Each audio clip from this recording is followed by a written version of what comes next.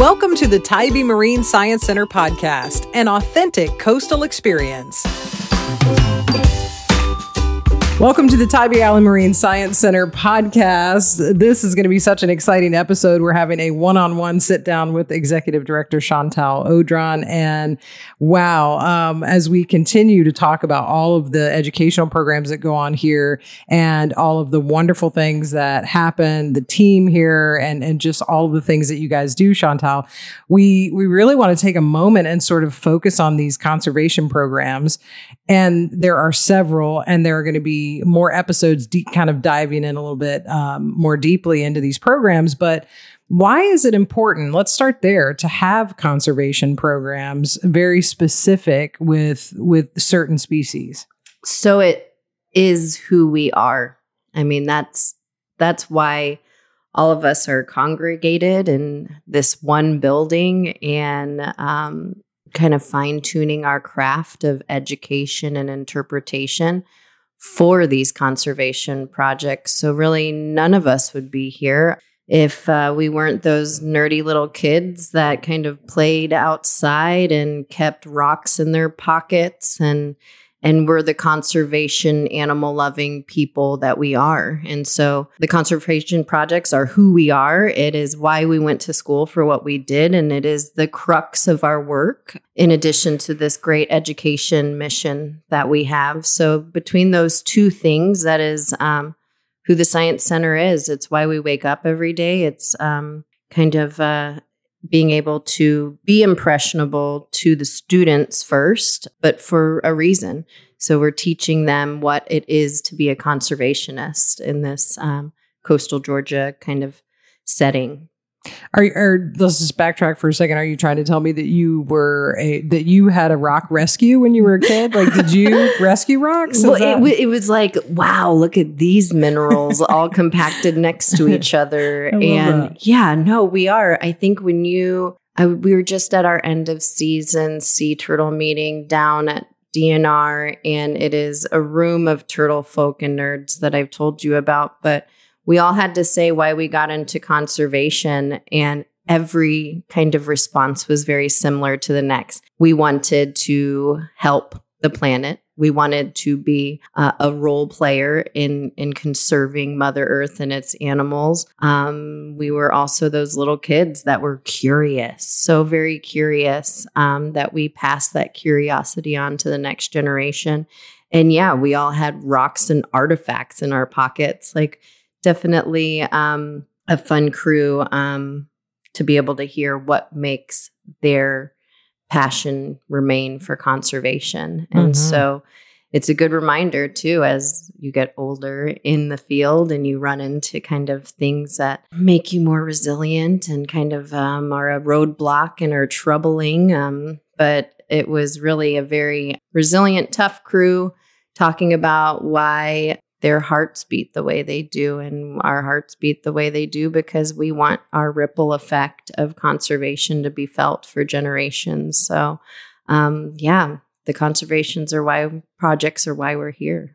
I love that so many of so many people here are so passionate about all of these projects, and they're all so just educated on everything. And so, to be able to sit down and eloquently talk about what is going on within each one of these projects. And you will hear that in some upcoming episodes as we dive into each one of these. But I mean, it's just fantastic. Like the amount of work that the team puts in to knowing, what are we doing? How are we doing it? What legacy are we leaving with this particular species? I mean, all of that's going into it. Right. And when you see a beautiful building like the Science Center, and we've told you about all of our awesome education and the thousands of students we teach a year, whether they're Girl Scouts or school students or Boy Scouts or adults, you have to know that other side of us, which is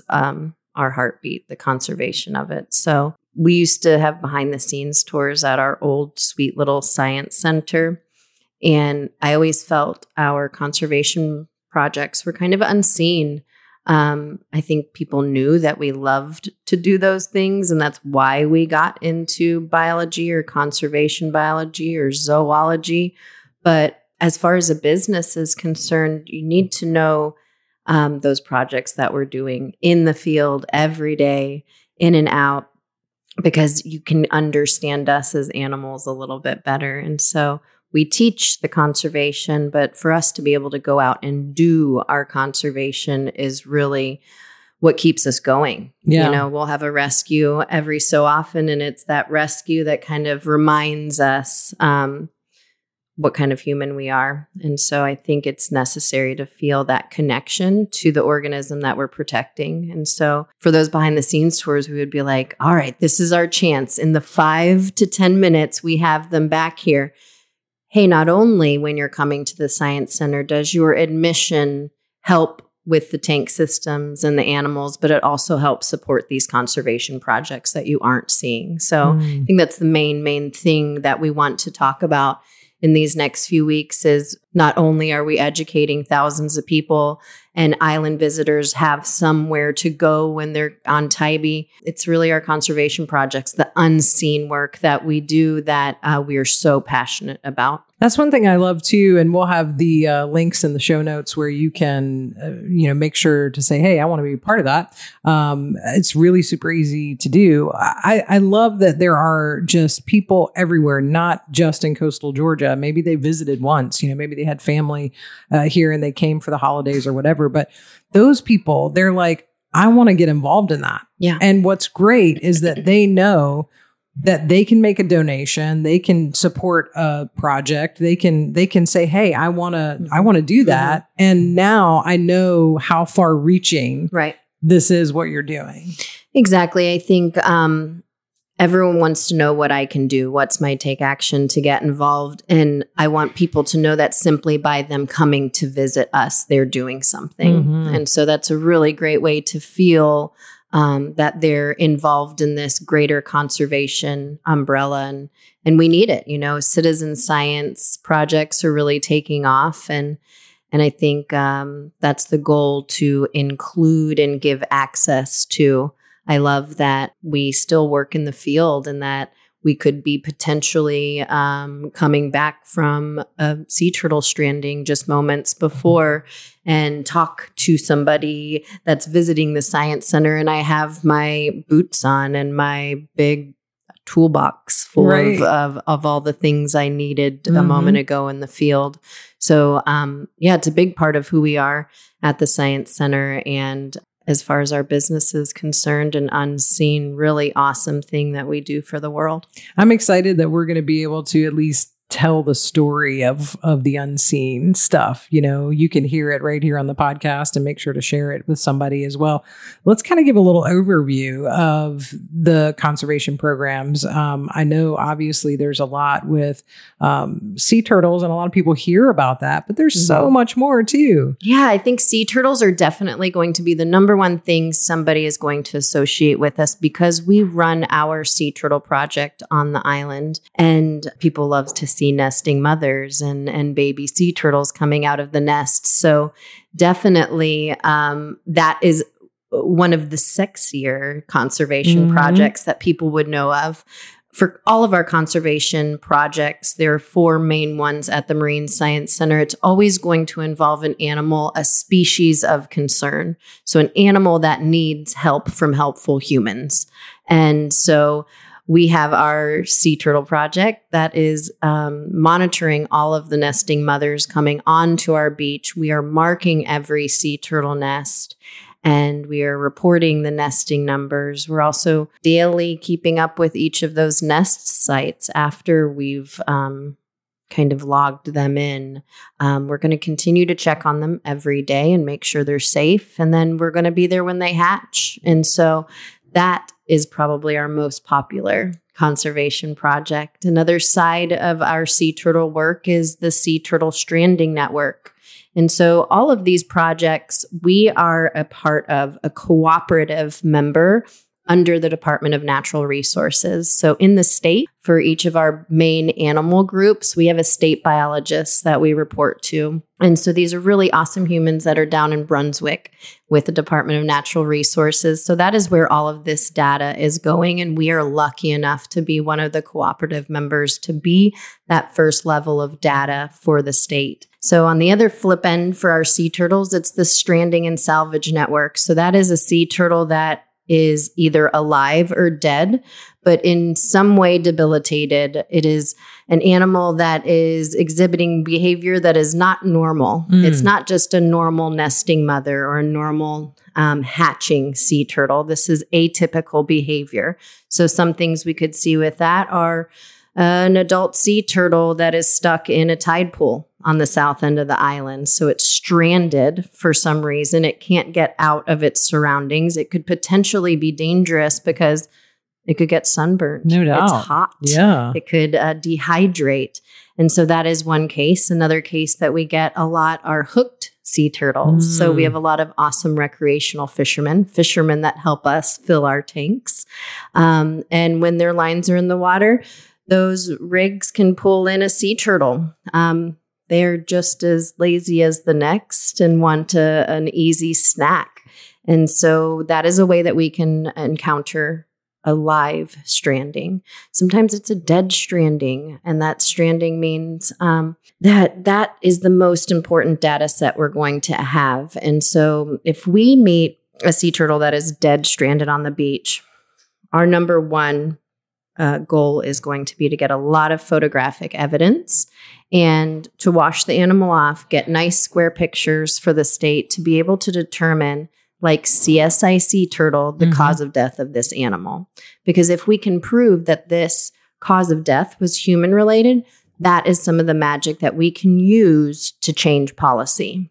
So we have at the Science Center been a part of two necropsies. Necropsies are an autopsy for an animal. And so this is how we can determine their cause of death, by looking at their internal organs, by reading the field signs around it. And so we have had two leatherbacks in the past 5 years that were completely severed in half by a boat propeller from one of our container ships. So it's the purpose of getting this data, hard data, down in the book so that we can help conserve this animal, maybe change shipping routes. But if you can prove that there's enough death caused by one particular human interaction, then you can help change that. That's interesting, because I think, that might surprise a lot of people to think that goes on here, know, that you're able to do those things, and that then you think about like really the CSI kind of effect. Yeah. You think about how much you have to prove and how much evidence you have to have and show it to someone who can actually make a change. I mean, that's a lot of work. It's a lot of work. And also it's in the field. So the environmental factors might not be favorable. Or one time we had one where we got all the data we could because this individual was right smack dab in the muddy marsh. And so we waded out there. We had a boat and we were waist deep in the mud and still trying to get preliminary data to make this death a little bit more meaningful. Right. So if we can teach and learn from this experience, leatherbacks are 2,000 pounds. I had a moment of silence before we kind of delved in, because it was like, I'm about to dissect a dinosaur. Right. Like, how awesome. How much am I going to learn in this moment? No What a doubt. great respect that you have. So that's the feeling that you get when you're waist deep in the marsh mud and you're like, any picture is going to help this case. Yeah. Any little bit of data. So that is a hugely passionate project, a much happier kind of ending when we have a hooked sea turtle. Usually it's like a naughty Kemp's Ridley. Right. And they just are a little bit lazy in their foraging. And so we get them hooked a lot. They're always live. It's not going to kill them to be hooked by a small fisherman's rig. And so we just remove that hook from either their beak or their flipper and weigh and measure them, tag them. So now we know another individual in the population, and then release them. Those are the sweet days, because it's like in 30 minutes flat, you've made a difference in the population. Rescue rangers. It's a really big thing. I love that. And it's what makes our heart beat. It's our soul. And it's also our favorite thing to share it with the public. No doubt. It's why we are so very much education and conservation. So to be able to share these programs is really going to be fun. That's fantastic. I know there's several others as well. Let's talk a little bit about the bird rescue. Yeah. That's so interesting. And again, I think a lot of people would be a little shocked to think, oh, I didn't realize they did anything with birds over at the Science Center. We can triage some birds. And so we are an ambulatory service, if you will, for injured birds on Tybee Island. So a great service for the city. And because they are incredible landlords to us in our beautiful new home, it's the least we can do by helping get some of these injured birds off the beach. So even in the dead middle of the pandemic, we were helping remove some of these injured birds off of the coastline. So this is our seabird shorebird rescue. So these are ocean-going birds of a lot of variation. Like 2 days ago, we had a cormorant. Cormorants are awesome. Their adaptations are beautiful. For our staff who are animal lovers, any moment to see a wild animal is such a great learning experience. And so we had a cormorant in with his really dense, thick bones to help him dive.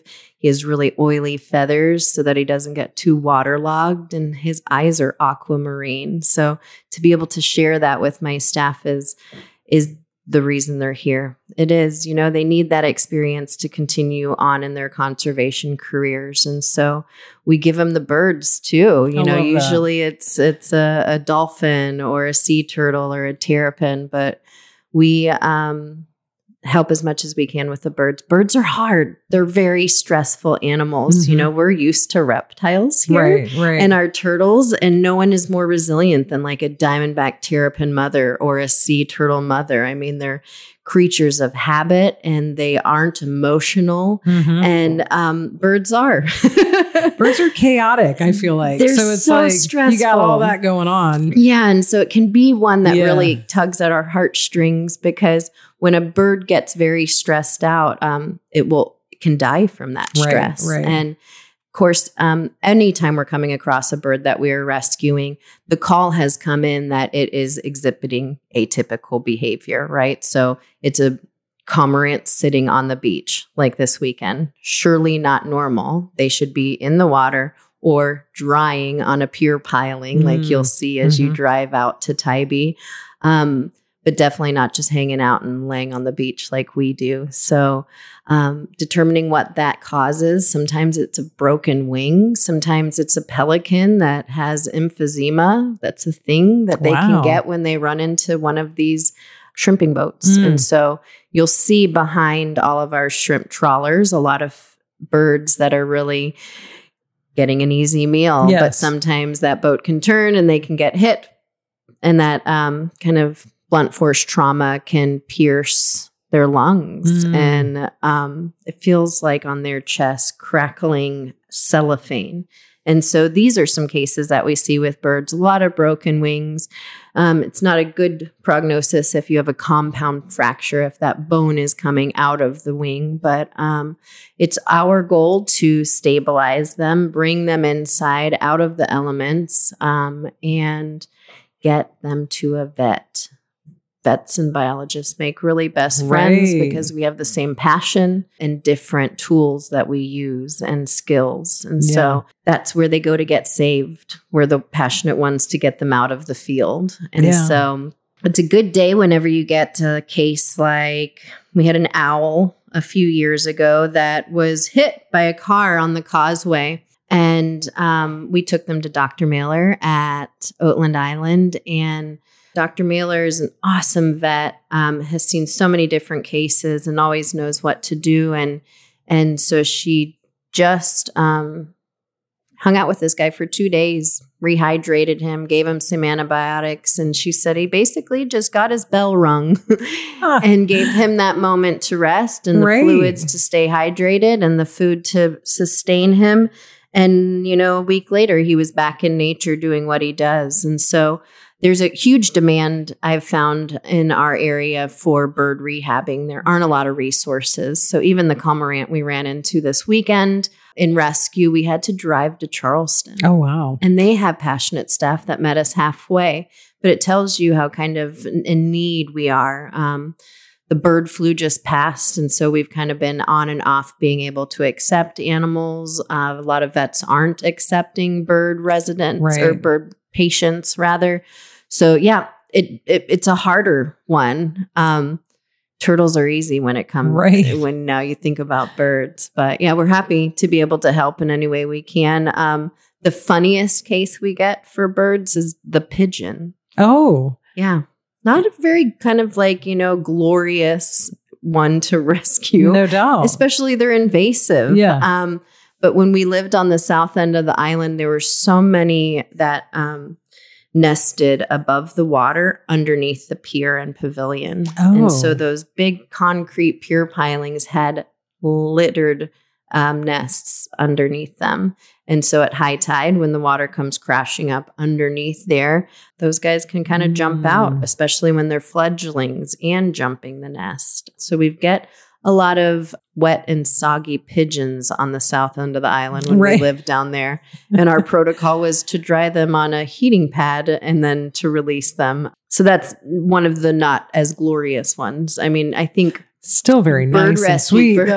Yeah, and bird rescue was very humbling for me when I first started to do it because I had my turtle game down.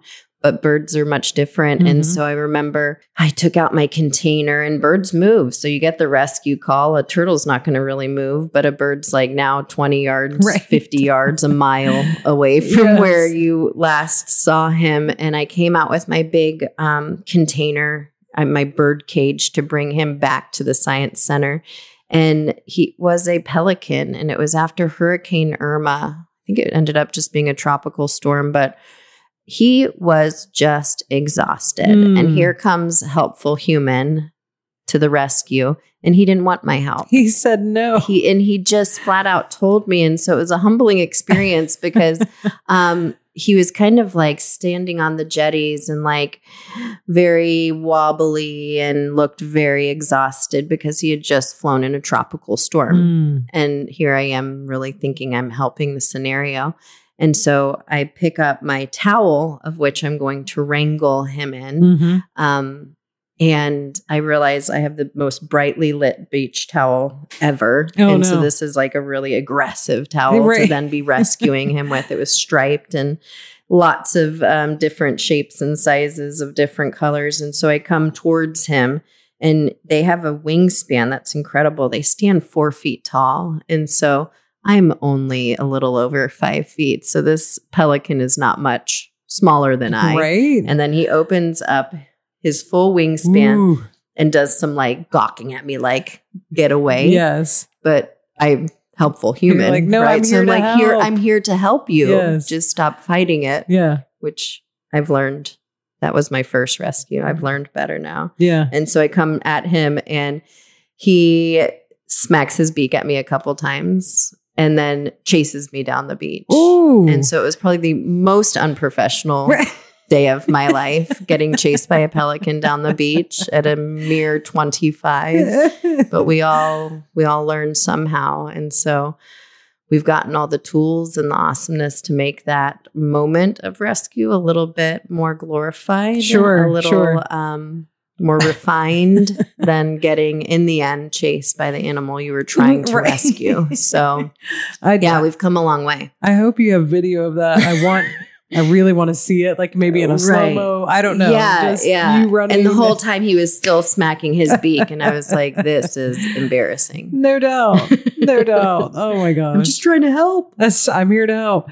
Okay. What did we leave out? We, the Marine Mammal Stranding Network. Did we talk about that? No. So marine mammal stranding, same as the sea turtle. I love to say like CSI dolphin. Right. So we get on our beaches a majority of the time our bottlenose dolphin. That is the marine mammal that we will see stranded dead on our beach the most. But I have had a pygmy sperm whale, which was very exciting. And so what's the size of that in comparison? Yeah. So dolphin are about 12 feet long, and the pygmy sperm whale is not as large as the sperm whale, which would be akin to like a, what do you call them? Humpback whale. So much larger whale, the sperm whale. Pygmy sperm whales are much smaller, just a bit longer than our dolphin. So around 15 feet in length.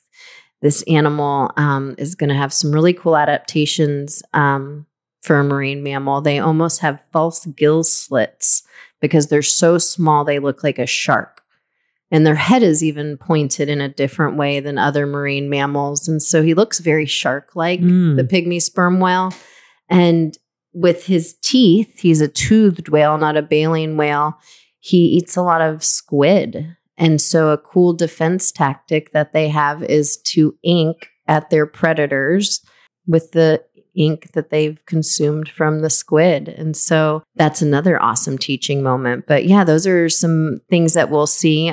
For dolphin, we're definitely going to be looking for any kind of paired injuries. So there's an abrasion on one side of the tail and it's paired to the other side of the tail. And so that's usually indicative of rope being around this animal. Right. And a big thing that we have to look out for bottlenose dolphin are getting entangled in crab pots. And so if there is a case where we can prove that, that's going to be a good case for the state to be able to help with their data. And so, yeah, that's the crab pot is one we're looking for with the bottlenose dolphin. For the pygmy sperm whale, it was an older individual. And so sometimes it's a natural cause of death, but an extraordinary moment for someone like us to see this animal in the field. Yeah, up close like that. And we'll take teeth samples from these animals because for the pygmy sperm whale and the dolphin, they have rings on their teeth just like a tree. And so you can age this animal that way.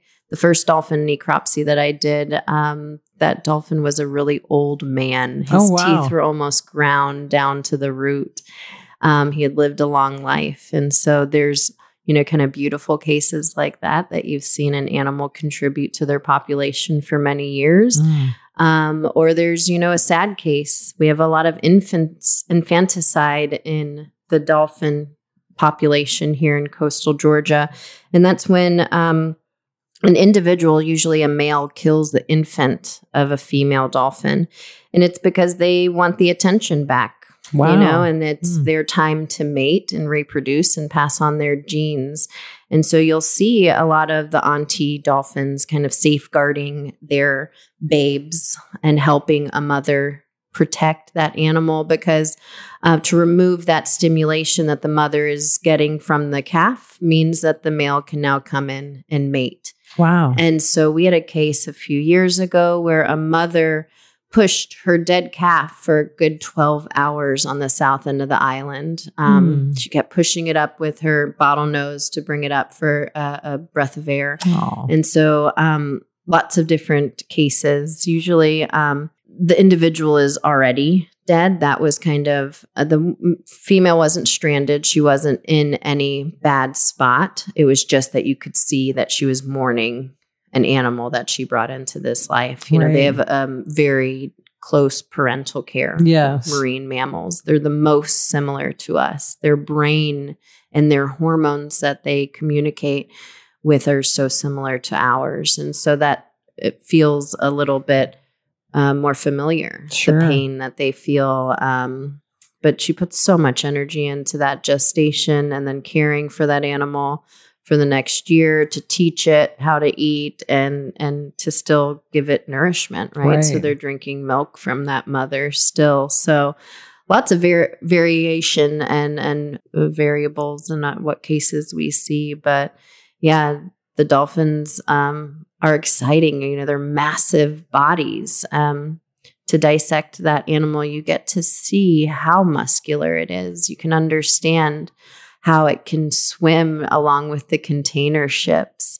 And by one flick of their fluke, they can change direction. Yeah. So it's incredible. It makes you feel like a big wimp. Right. And, you know, like we're just like kind of like these wimpy, very big brained evolved animals, because to see them is beauty in that way. And to also with honor kind of tell their story a bit further. From some of these strandings, this is how we have gotten some of our artifacts at the Marine Science Center. So I told you about 2 of those leatherback sea turtles that we did necropsies for. We saved the skull and the flipper from that individual so that you continue that story for that animal. Their death doesn't need to be the end of it, because they were an awesome member of that population. So yeah, marine mammal stranding is a fun one. We'll even send teams down. Allie Williford came from the Dolphin Lab at Savannah State. And so we sent her down for a mass stranding a couple of years ago of pilot whales. And so this is a very social animal, marine mammals. And so a lot of times if an alpha is sick, the rest of the population will kind of follow that alpha in. So dolphin, it is definitely not normal if a dolphin is on shore, right? They're a pelagic animal. And so there's something wrong with that animal. And so the best thing to do is if you can identify who is down in that population, who is ill, you can humanely euthanize that animal to not kind of affect the rest of the population, and they'll work a new alpha out. So it's a really interesting moment to see a different kind of animal that's so similar to us. Yeah. How do you guys deal with the size of an animal like that and being able to do any sort of like, you know, recovery or rescue process or learning process even? Do you move them? How does that go? Yeah. I mean, so it's a hilarious moment that when there's an animal on the beach, all the big tough policemen and big tough firemen kind of step aside, and here comes me in my boots with my little toolkit at just over 5 and I'm going to know what to do, right? And that I'm their first word, and my first word is from the state. And so it's teamwork, as it always is on Tybee. And so for many years, Danny Carpenter with the Department of Public Works have helped us with these cases. And now it's Brent Levy. And so it's our DPW team. So a team of scientists and a team of big power tools that make it happen. And so if Brent finds the animal first or gets the call before me, then he'll call me and we'll decide our game plan. We just had a sturgeon on the beach the other day, not an animal that we needed to get any data from, but a big animal that's dead on the beach, on a public beach that people like to have a nice kind of not stinky walk.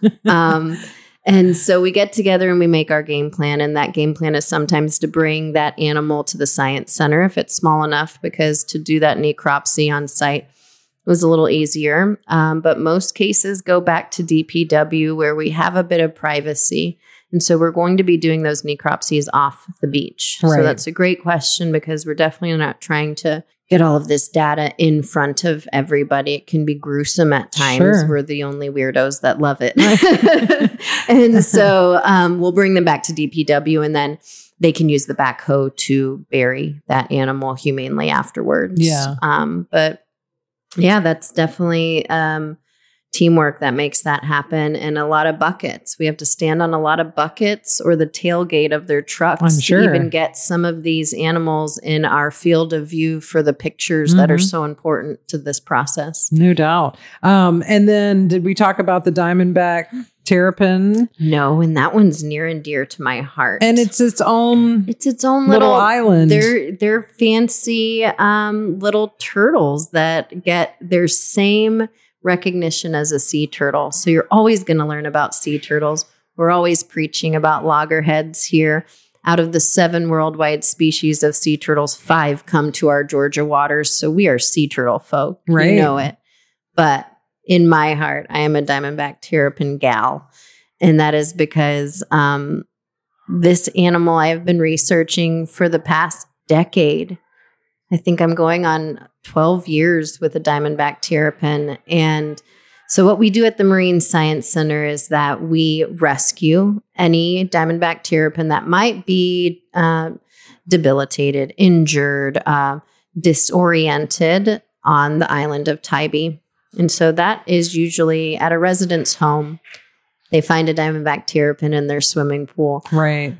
These are the only species of turtle that live in the salt marsh. They are also a conservation concern because their numbers have diminished incredibly. And so this is an animal that is littering, the backyards of all of our local residents. We abut the marsh, and so we abut their home. We're neighbors. Right. And so this is a species we see often, just like the sea turtles. And so they might be in somebody's swimming pool. They might be in their drain and looking for some shelter. But they're living along the marsh border when they're very young. So every spring, we don't really care about the groundhog. It's the terrapin. Right. Because we know spring has sprung when we start getting a lot of rescue calls for the terrapin. No doubt. And it's because every fall when they're born, in the end of summer, they go underneath the ground and they're going to hibernate. When it's a reptile, it's called brumation. And so when they brumate underneath that mud, the surface of kind of the marsh border, they go down there, and the moment that soil starts to warm up in the spring, they know it's time to come out. Right. And so when that happens, they can sometimes get disoriented, just like our sea turtles, and not go into the marsh. Instead, they're going into somebody's backyard. So that is a case that we can see for rescue at the Science Center. And then why they're so passionate for me is the research that we do with our diamondback terrapin. So you have seen, as you have come out to Tybee, the turtle crossing signs. Yes. You have heard about Ruby and Pearl, who live at the Science Center. So the diamondback terrapins on the causeway is a huge research project for us. And what we're finding, we started this research in 2005 with Jordan Gray. Jordan is an awesome conservationist and friend of mine here in Georgia.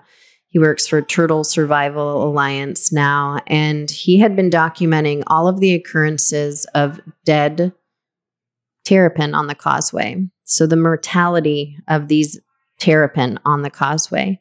We find during their nesting season in May and June that when they're crawling to high ground to nest, that they're also getting hit by cars. So we used to have about 100 occurrences, and that is only increased with the traffic coming out to the island and the busy causeway, but also because we're on a trend of sea level rise. And so at a high tide, when that mother is looking to get pushed up to a hammock or pushed up to dry land, she's getting pushed up to the road. Right. And her chances of survival are quite slim at that point. And so this year we had 280 occurrences of terrapin mortality. And usually it's a female, and she's nesting. So she's gravid. She has 6 to 7 eggs inside of her, or 7 to 11 eggs inside of her body, depending on what type of the season it is. Earlier in the season, she has about 7. As the season goes on, it's 11. And so for those diamondback terrapin, what we're doing is documenting their death to make that death mean something. We can take that data and show on the map of the causeway all of the hot spots. Right. Where are we seeing them cross? And now we're starting to answer questions like, who are they? So we have been, for Georgia Southern and UGA, taking samples of their bone, so parts of their toes or their tail, to get bone for their DNA. So we can determine, are these terrapin all related to one another? Are they all coming from different areas?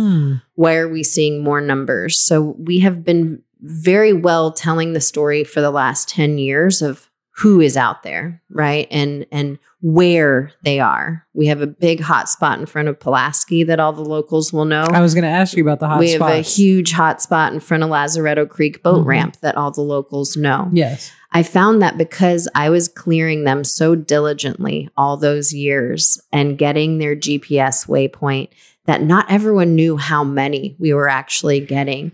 And this year with my new position and just the busyness and trying to find someone to replace me in that kind of data collection, more bodies were out this year. Wow. And we got so many calls. And so it was kind of a good moment because you have to see it to get angry. And when you're seeing 200 some bodies on the causeway, something needs to happen. No doubt. And so it's a great moment for a researcher when somebody actually wants to look at your nerdy data. Usually we do that for our fun and giggles and to tell the story and for our passion and for our heart. But DOT wants to see it. Nice. And so for the last few years, they've been helping collaborate with us for some signage. So our sea turtle biologist for the state, Mark Dodd, worked out a great deal with DOT where on each end of our causeway, we have a huge digital sign that at high tide, when the occurrences are at their highest, we say to slow down, leave room between you and the car in front of you so that you can see this animal in the road. These women are tough, the females that we're coming across. I've been out there going to rescue one and it get hit right in front of me. It's also very dangerous to be out there. So we never, ever ask the public to stop and help, because this road is dangerous for humans. Yeah. So first we need to protect ourselves before we protect anything else. And so for many years, it was just Jordan and I, because it's all that we could put the risk on, Sure. you know, and we had done it for so long. We knew how to be ninjas on the causeway and kind of very quickly get a GPS waypoint, a picture, and that body off of the causeway. Right. So I'm opening it up to the next layer of staff, and it's a scary moment because it's really necessary data. We just had a researcher here from UGA a couple weeks ago, and she said we had the most complete data set for terrapin mortality on a causeway in the entire United States. That's a huge deal. We're so proud. That's amazing. It's a story to tell. Yes. And so what her research is going to do, and that she is bringing us into the fold of, is finally mitigation. So in the next year, we are replacing, the DOT is replacing our bridges on our causeway. So we are taking that moment to talk about the terrapins. And so we will have a couple of terrapin nesting boxes, as well as mitigation, some sort of a wildlife barrier to kind of omit the problem from the jump. And so that researcher at UGA, Kim, she is awesome. And her PhD was solely on wildlife barriers. So it is her specialty. So we are so, so honored that our data is going to be used by her, that she's including us, that we can do some test trials, maybe with Ruby and Pearl, to see what barrier is going to be best to try to reduce those numbers. Yeah. Wow. I mean, really, and the story of all of these projects, and I know we're going to dive even deeper in some other episodes. The story is like, this helps move the needle. Yeah. At the end of the day, it moves the needle on action by having so much concentration within each of these projects. And we're one of 14 barrier islands. So there's 14 other people like us on these islands making a difference. And so it's my favorite when we have our cooperative meetings and these dorks all get together and talk about our season. And the terrapin people are like, we're a little bit crazy because we're dodging traffic. Whereas, you know, the uninhabited barrier islands and the sea turtle girls have shotguns to help kill wild boar. You know, the variability on our coastline is so awesome, but the common thread is the human that wants to help. Absolutely. And the Science Center is a building full of these humans. And they came to us because they are young in their career. They're just out of school. They're finishing school. And it is my job to give them access to that. And so, you're not only going to learn to teach when you're a staff member at the Science Center, but I'm also going to give you a ton of experience in your field so that you can take that on and do what you want with it in the future. But it's a great jumping off point. It really takes a village. Yeah. And to know that the village is constantly growing, constantly learning, constantly making a difference. Yeah. And then to know that we can be helpful humans. You guys are being helpful humans. Like, it's just all of us trying to be helpful. A network, as it should be, right? Like mycelium, like mushrooms, that we're all connected. We're a community. And so even when you're coming to the Science Center, like we used to say on the behind the scenes tours, in 5 minutes, not 30 minutes, right? We would be able to say, look what else you're helping. It's not just coming and looking at the animals, and then we tell them the catch and release thing that we do. And it's also different than what I think people are used to seeing in the past, which is a more entertainment facility designated to just entertain you for the little bit that you're there and then to move on. And we're trying to do it a bit with more intention and mindfulness. And so we hope that, you get the passion bug when you're here and you want to keep going on and helping with maybe a citizen science project, but to really know that even you coming through the front doors was a take action in the right direction. That's a big deal. It's a big deal. Yeah, that's a really big deal. Well, awesome. I'm excited because we're going to dive even more into all of these programs. And by the end of it, pretty sure we need to come up with like a new t-shirt, like maybe Tybee, where every spring the terrapin sees their shadow.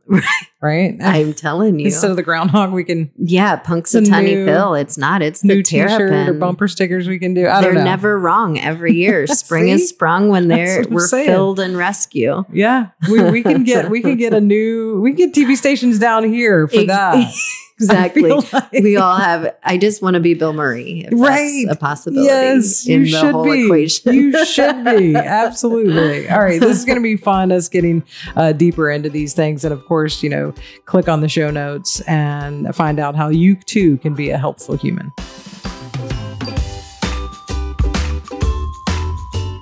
From the beach to the marsh, from the ocean to the rivers and creeks, from the islands to the mainland to the classroom, this is your authentic coastal experience with Tybee Marine Science Center. We provide year-round programs for visitors, residents, and learners of all ages. You'll find us on Tybee Island at North Beach, beachside of Fort Screven. Join us in developing caring and responsible protection of coastal Georgia's natural resources. You can help us today by becoming a member. Your membership support helps fund conservation programs and assist with program fees for low-income groups. Visit TybeeMarineScience.org to learn more about becoming a member. Our volunteer opportunities are there, and all of the cool merch available in our Discovery Shop. Thank you for sharing this episode with another curious learner. Grab your membership at TybeeMarineScience.org and follow us on social. Together through education and conservation, we can make a difference.